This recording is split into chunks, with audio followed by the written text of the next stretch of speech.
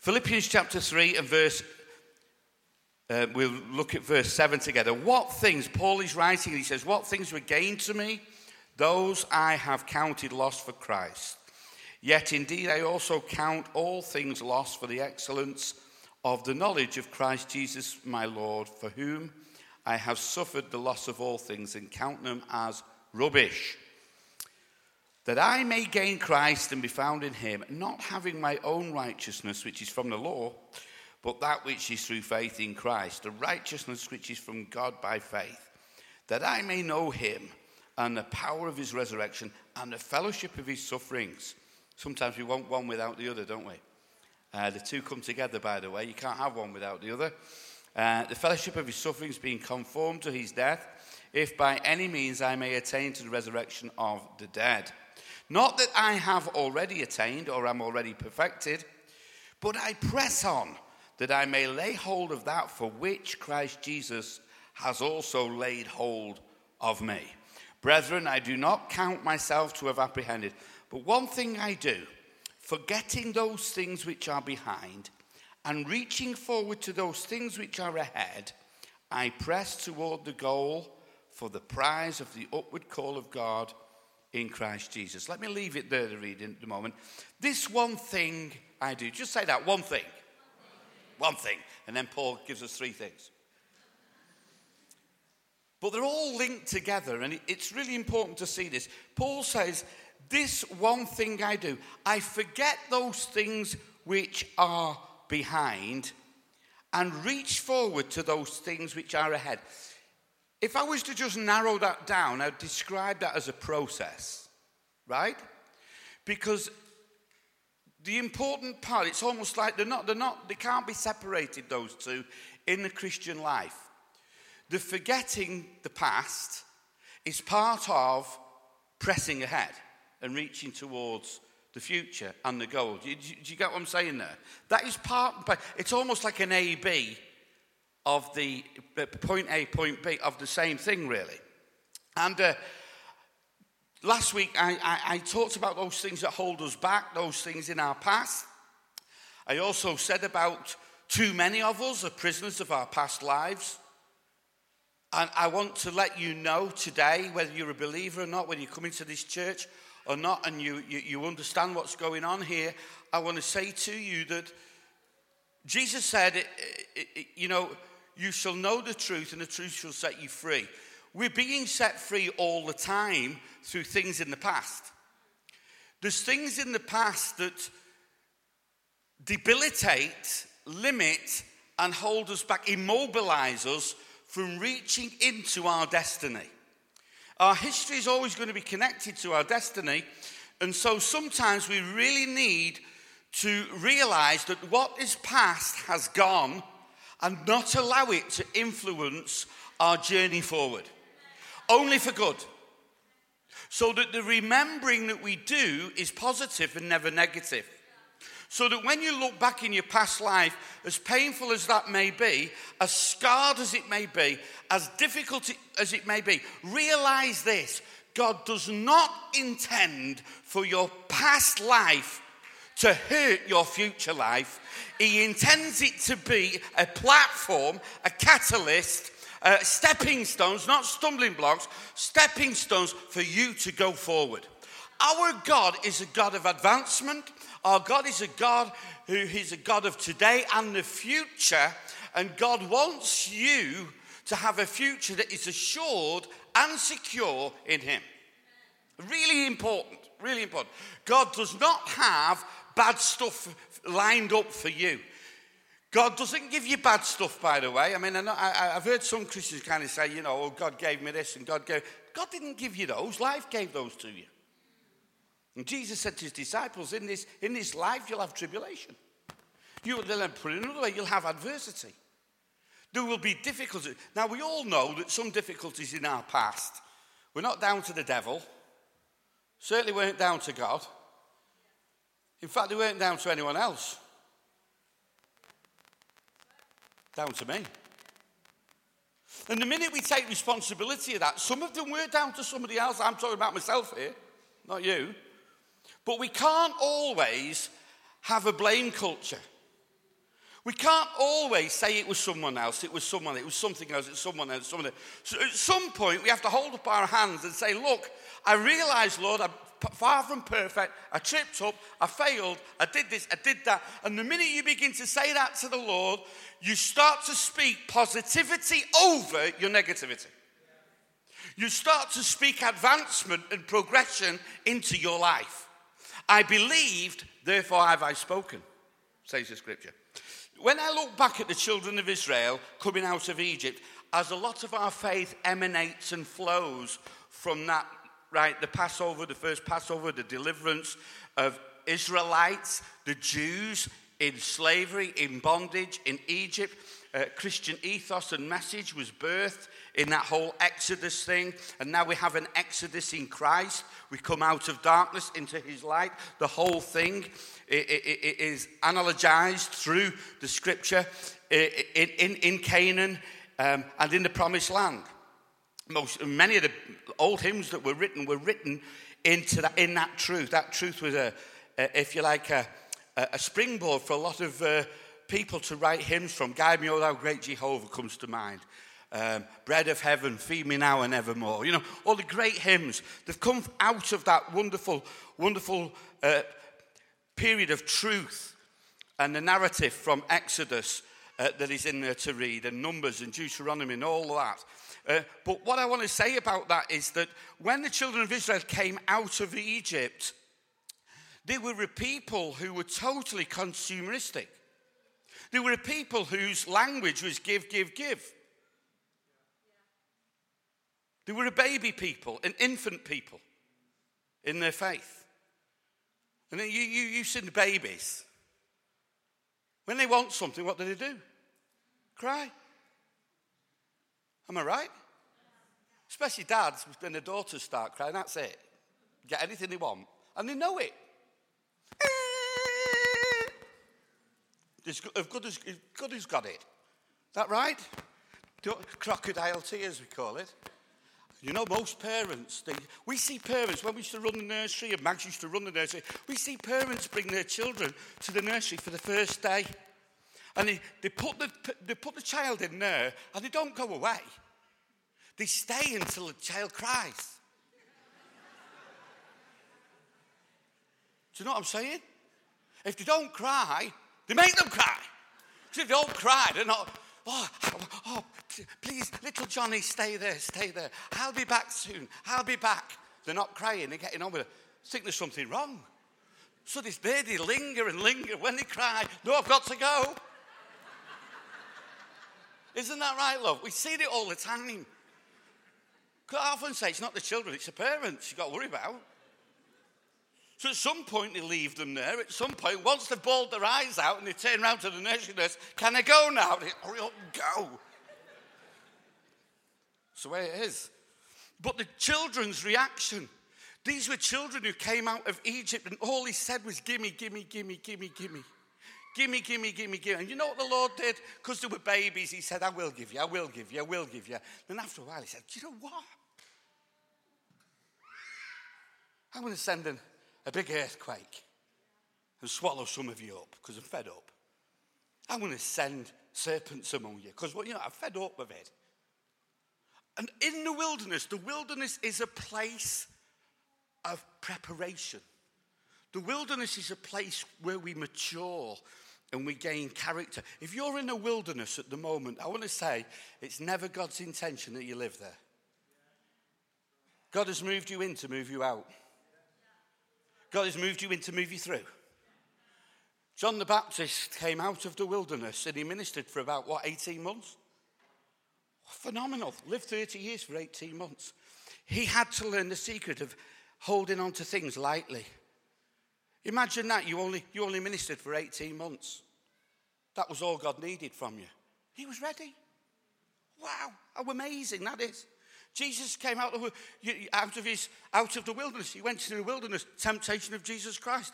His earthly ministry, no miracles happened until he'd done that. There was that intense moment of preparation, and it was a process. The children of Israel, just the same. Children of Israel, and all that lesson and all that narrative is a precursor for Jesus coming and showing us, and is also a precursor for us in our spiritual lives to realize that when we're in the wilderness, God's not doing nothing. God is doing some of the greatest, deepest stuff that we need him to do in the wilderness place. It's not out there that you get that. It's in the training period, in the wilderness, in the dry place where your roots go down deep. That's in the wilderness. Your roots don't go down deep in fertile soil. They go down deep in the arid time to search for the deep pools. Amen? So if you're in that place at the moment, it's easy for me to say, hang in. It's worth it. It's worth the journey. It's worth the process. God is doing something unique. God is doing something in your life that is not repeatable in anybody else's, because you're unique, because you're different. And God knows exactly what you need in your life, and it is unique because guess what? You are unique too. That's the message. So in that, there's a planning and a preparing. Now, that's true. I've just set that as a kind of a foundation for the next thing I want to say, because, listen, nobody was ever remembered for what they planned for. Yeah? Never seen any statues put up to anybody who had good plans. Statues are put up for people who achieve things, who do things. But I tell you what, you won't achieve anything if you don't plan to. So all the planning and all the preparation, while it is vital, while it is absolutely 100% necessary, we have to go through that season of our winter. We're in February, it's coming. To get through into our spring. I love spring, don't you? Because we spring forward. You notice that? We die back in winter, but we spring forward. The seasons don't go backwards, they go forwards. And God's season upon your life right now, I want to tell you this now. God is all for you going forward. He's not even for you going round in circles. He's for you going ahead. Okay? Forwards in his name. So when the children of Israel came out of Egypt, they were 100% gimme. When they eventually were ready, that took 40 years. When they eventually were ready, the next generation were not gimme. They were, I'm going to believe you for this fruit. When they got to the promised land, they got a shock. It wasn't empty, all waiting for them. All that lovely fruit from Eshcol and all just waiting for them. Well, guess what they were in the promised land? Canaanites. And guess what they were amongst the Canaanites? People who were 9, 10 feet tall, 6 fingers, 6 toes. Ugly looking things, but massive. They were waiting for them in the promise.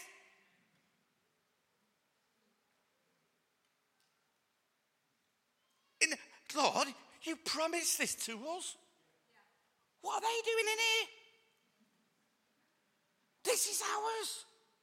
Look at these huge giants in the promises of God that are yes and amen, but in the promised territory, there are lots of things to overcome. There are lots of giants that you and I have to actually destroy. And you can't play with giants, have to destroy them. And if you don't confront giants, giants confront you. And so in this territory, we're talking spiritual territory here, and we're looking at the analogy of that. There's a couple of things. Paul says, this one thing I do, I've moved out. I'm forgetting. I'm moving on from all that stuff. Listen to me today. You heard it last week. Go and get the message if you haven't heard it. I'm moving out of all of that. I'm leaving that behind. This one thing I do, I forget the past, but I reach towards. Say reach towards. Do a bit of reaching now. Come on. Reach. Come on, reach towards me. Come on. That's feeble, that. Come on, reach. Right? I press towards. What comes up in your mind when you think of that? I press towards. That's energetic, right? That demands energy, right? It demands effort. It's not like that.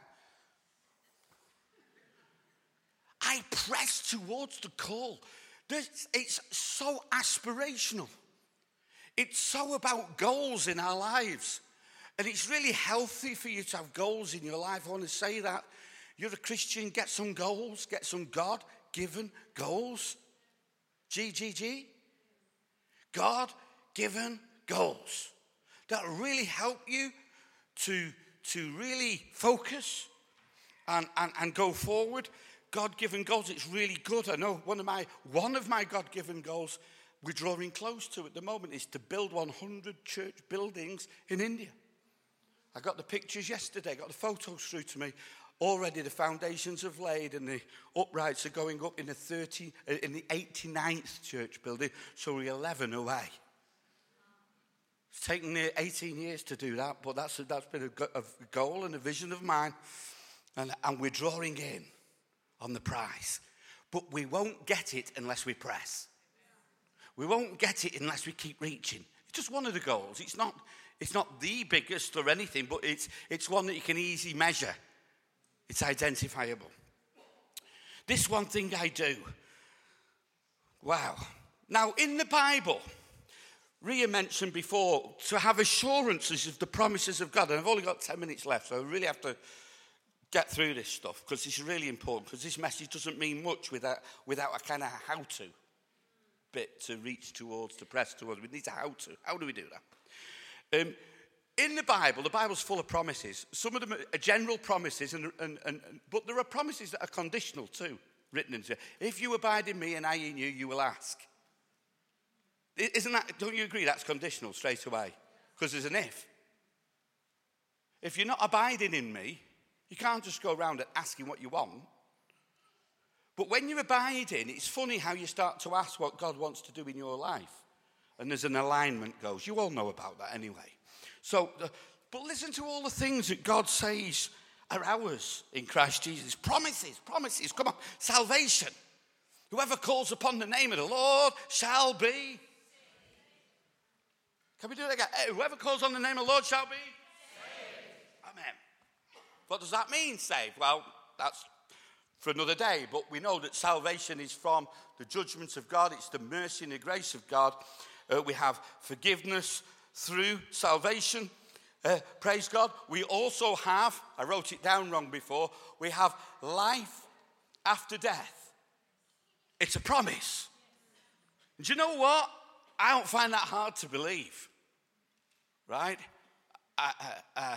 Some people only believe in death after life. I believe in life after death.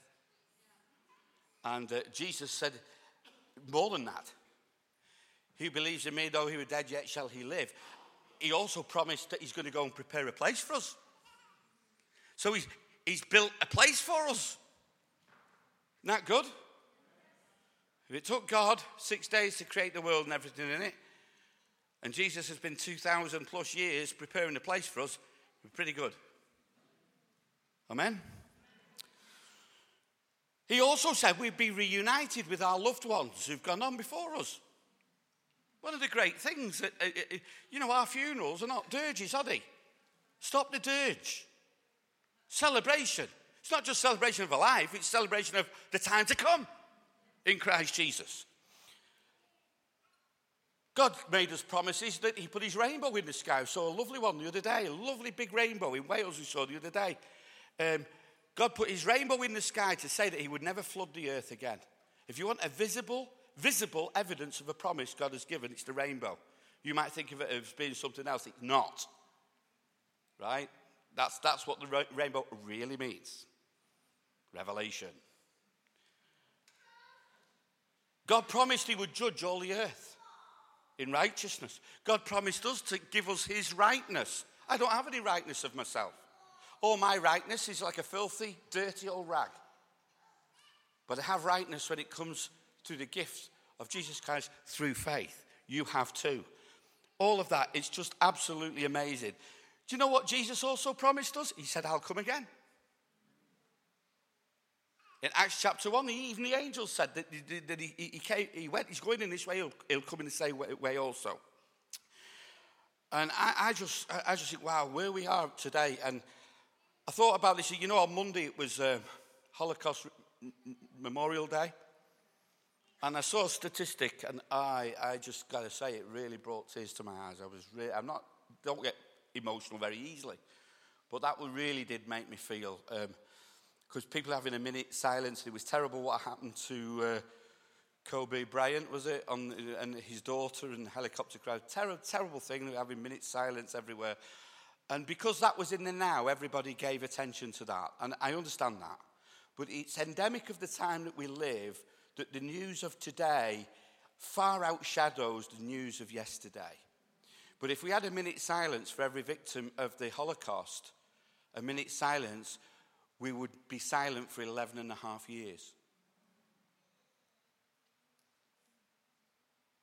Can you say that again? If we had a minute silence for everyone who died in the Holocaust, we would be silent for 11 and a half years. And I thought, that can't be right. Checked it out, it's right. So many people died. The wickedness, depravity of humanity. We need God. How we need God. We need his mercy. We need his grace. We need the compassion of Jesus, who came to display the magnitude of the grace and righteousness of God through the Son of Man. That's why we need the Son of Man. Not just the Son of God, we need the Son of Man. Oh, bless you, Jesus. Can you just bless the Lord with me for a moment? Bless you, Jesus, for being the Son of Man, as well as the Son of God. How could you ever be our high priest except you became the Son of Man? You're the Son of the living God, but you're the Son of Man. Can we hear it for the Son of Man? Praise you, Jesus, our great high priest, our sacrifice, the Lamb of God, who takes away the sin of the world. Not just the sin of the world, but my sin, your sin. Let's personalize that a moment. Savior. So we have all those promises written down, but guess what? There's personal promises that God wants to give to us. The trouble is, we're too busy with lots of stuff in our lives that we don't hear. The personal promises that are... Listen, I grew up listening to hundreds of Bible studies about finding the will of God. We kind of had one weekly, I think, at one point. We don't need another Bible study about finding the will of God. We just need some faith to get out there and discover it. Just by pursuing God, just by realizing the need is the call, just by doing things that are merciful and good and helpful to some people who are in need, you discover God's call on your life when you move in faith. You really do. You really do. And notice this, that all the people who were called in the Bible were moving people. They were all active people in some way, shape or form. They were all doing their bit when they were called. The fishermen were cleaning the nets. Gideon was threshing the corn. All of them were doing something. David was looking after the sheep. Saul was tending his father's donkeys. All of the people ever called by God were doing something. They weren't just singing a hymn, having a sleep, having five. You know what I'm saying now? They were all people who knew. Now, I'm coming to the thing here. What do we need to do in life to press forward, to reach towards our destiny, our future? What do we need to do? Because there's 4 things we will need to overcome. I could have called it 4 giants. And I'll start with number 1, fear. I said this the other week. Fear kills more dreams than failure ever will. Fear immobilizes, it stops you, it limits you, it prevents you, it makes you panic, it debilitates you so that you can't use your gifts, your faculties. It does lots and lots of things. It grips you, it weakens you, it dilutes you in so many ways. So we have to conquer fear. What do you think conquers fear? I'll tell you one thing that will conquer fear every single time. Faith. Faith overcomes doubt. It overcomes fear. When you act in faith, it doesn't take your fear right away. I've acted in faith sometimes. I've been terrified.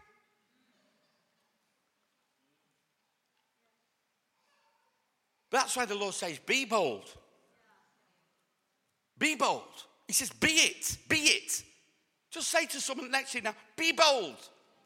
In that situation in front of you, be bold. Don't wait for boldness. If you wait for boldness, you'll be waiting all your life. And the more you wait, guess what? The longer you'll be afraid. And the more you wait, the longer you wait, the more frightened you become. But if you say, Lord, I am afraid, but I'm going to face this. Somehow when you walk towards your Goliath, when you walk towards your giant, when you walk towards him, instead of becoming more and more scared, you become more and more bold as you walk towards your destiny, as you walk towards your triumph, as you walk towards your victory, as you walk towards your destiny in Jesus' name. You become more and more and more bold as you do that. But you don't get boldness if you don't take steps. You understand that? I'm going to tell you, if I confessed how many times I've been afraid in life, I could keep you here for weeks. There's no such thing as supermen, superwomen in the kingdom of God. There's one super person. His name's Jesus. As I like to say, my hero never wore a cape, he wore a crown. Seriously.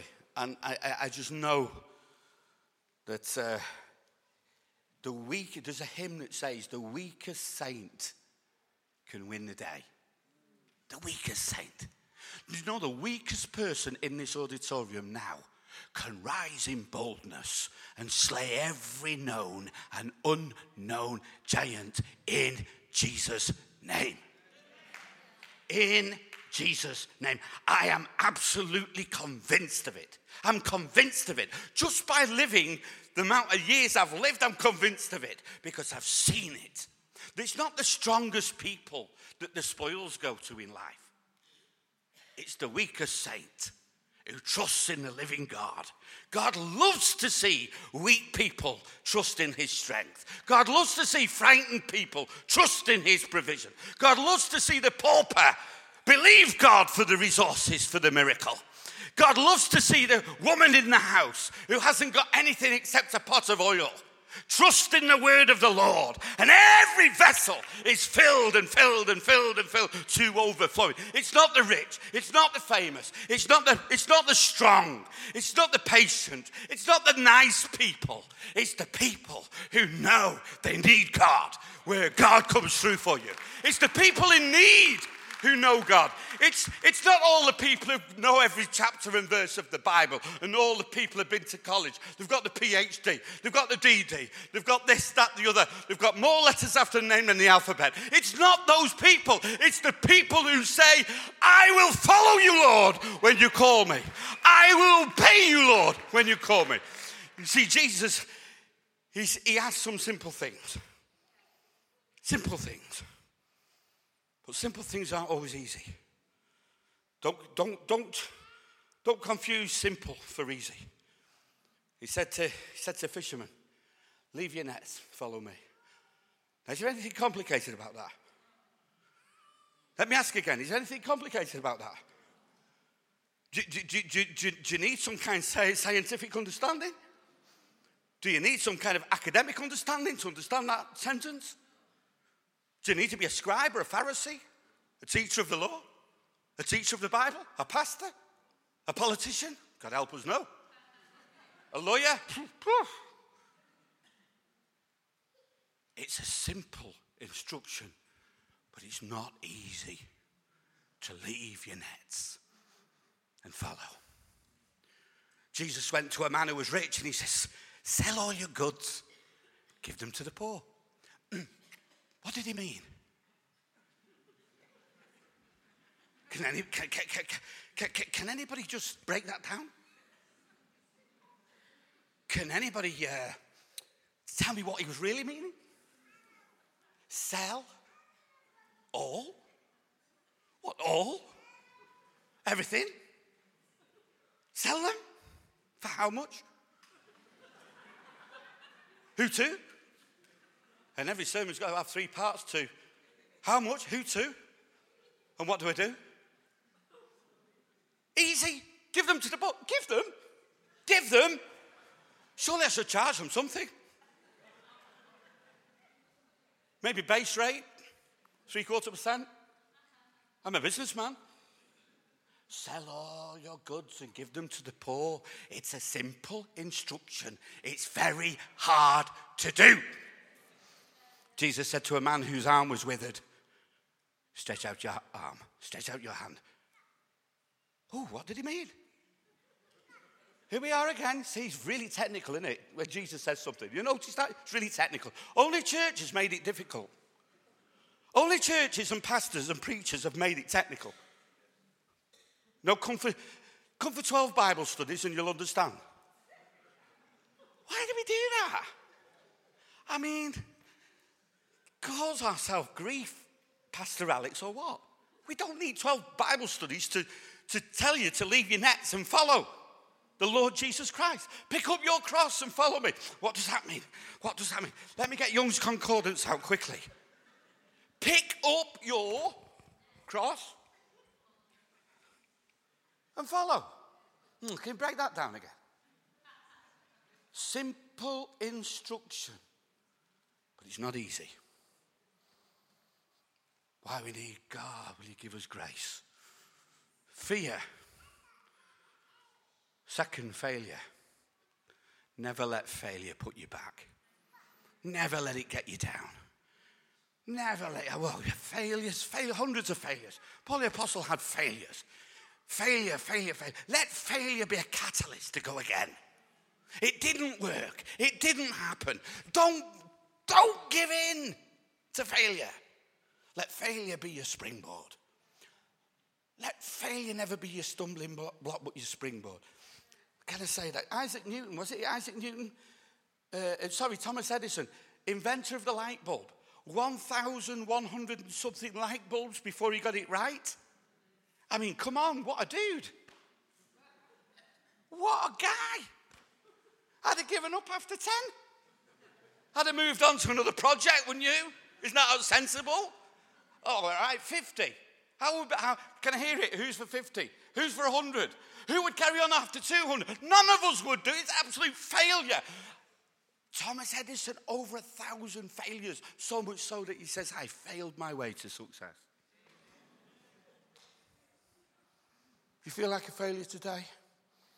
I want to say to you, with Christ in your life, your failure belongs in your history, not in your destiny.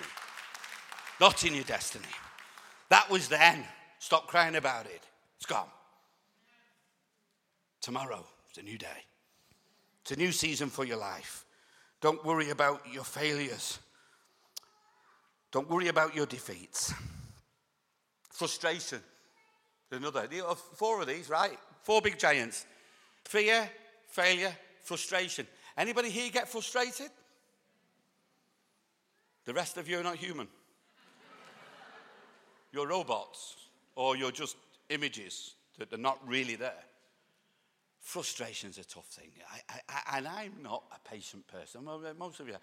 God forgive me, but I keep trying, and I do keep trying, and I keep failing, but I still try, honestly. Do I try, love? I try. I do my best. Sometimes my best isn't good enough. I understand that. But frustrating. Some things are just frustrating, like not turning mics on. You're preaching your lungs out here, nobody can hear you. You get on YouTube or you get on, and somebody says, oh, that word. You go on and you think, I'm like in a room talking to myself here. I cracked a fantastic joke. Everybody laughed. I knew everybody laughed, but on there, nobody. I was like some sad geezer sat in his back room preaching to himself.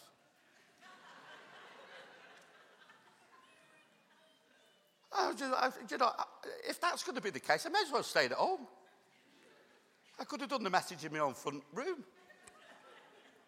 You know what I'm saying? Is that not frustrating? Come on, guys, is that not frustrating? Or what? Lots of things are frustrating, aren't they? The cleaners come in the other week and the place was like a bomb had hit it. They cleaned it up the day before. Is that not frustrating? Is that not, come on guys, have a heart. It's frustrating. So we've got frustrations in our lives all over the place. But we have to, even Nehemiah, in Nehemiah's day, he couldn't build the walls because there's so much rubble. I should have finished this message a long time ago. I know. So that's frustrating for you.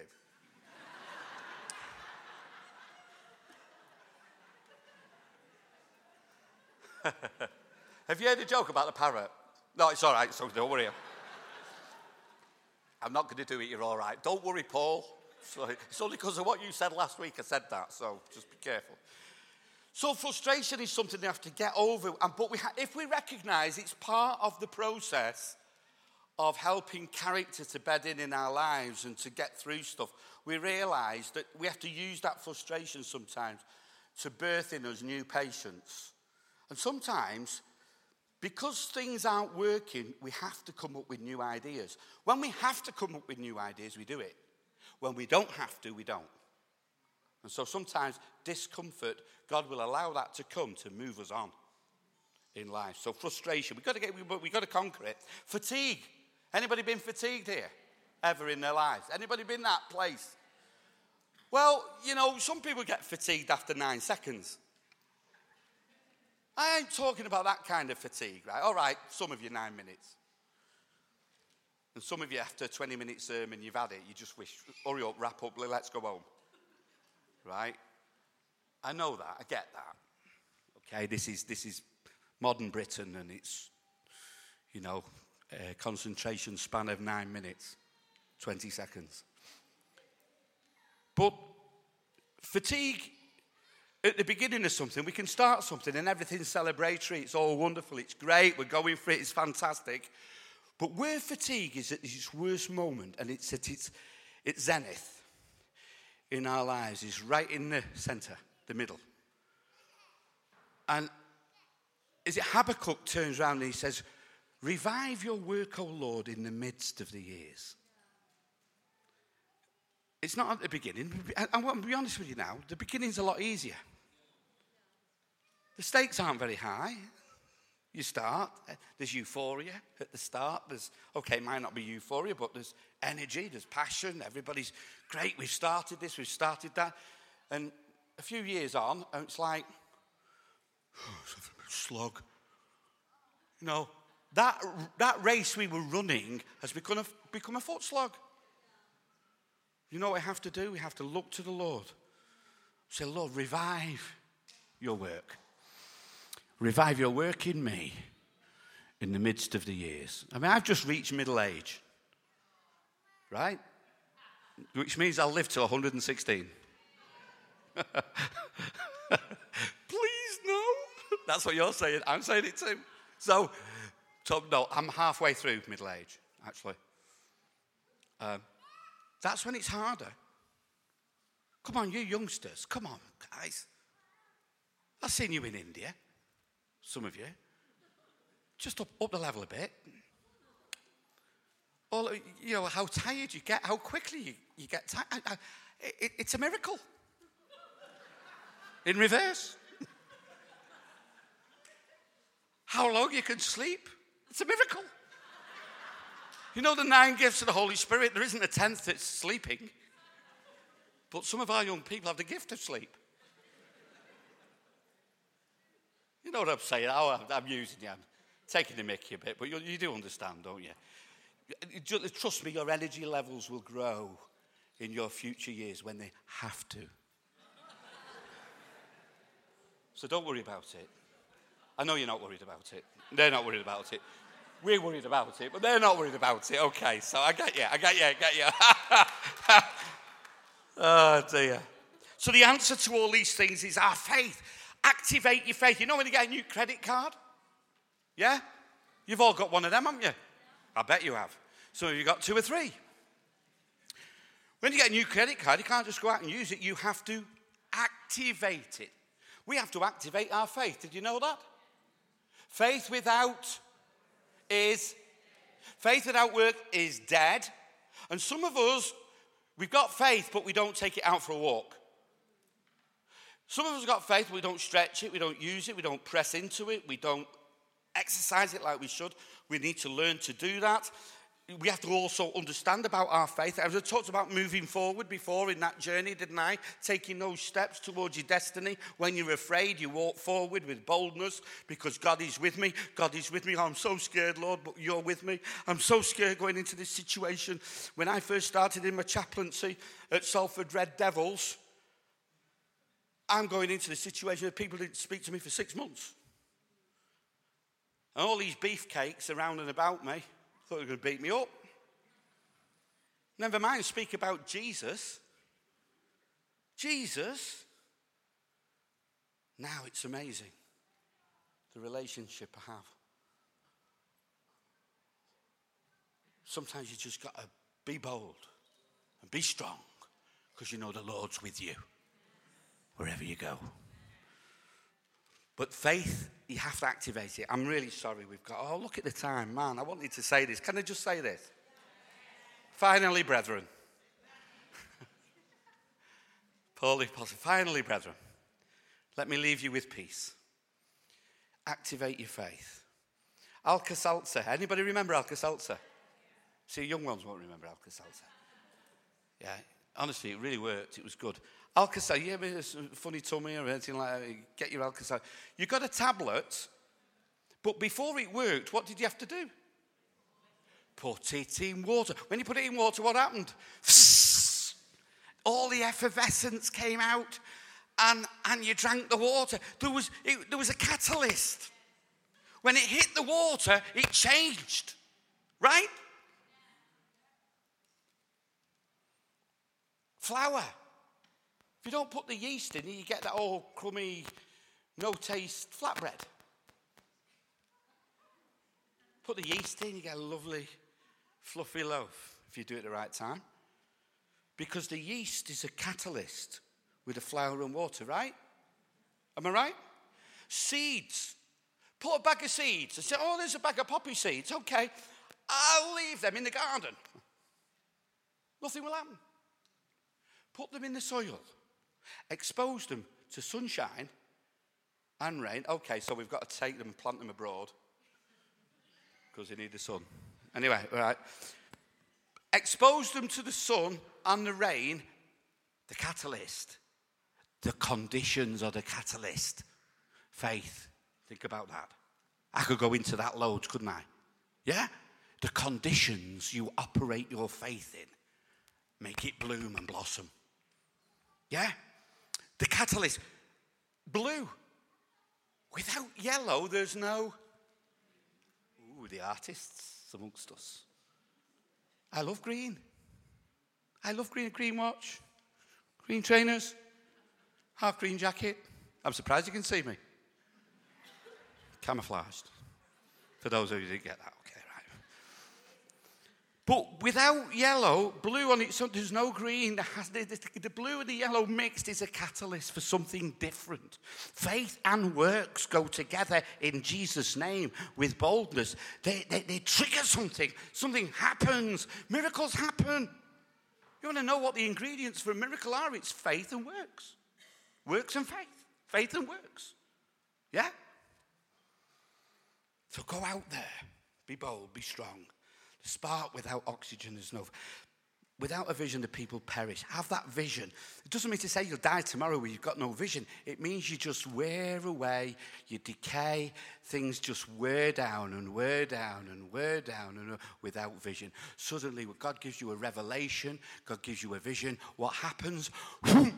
Is that right?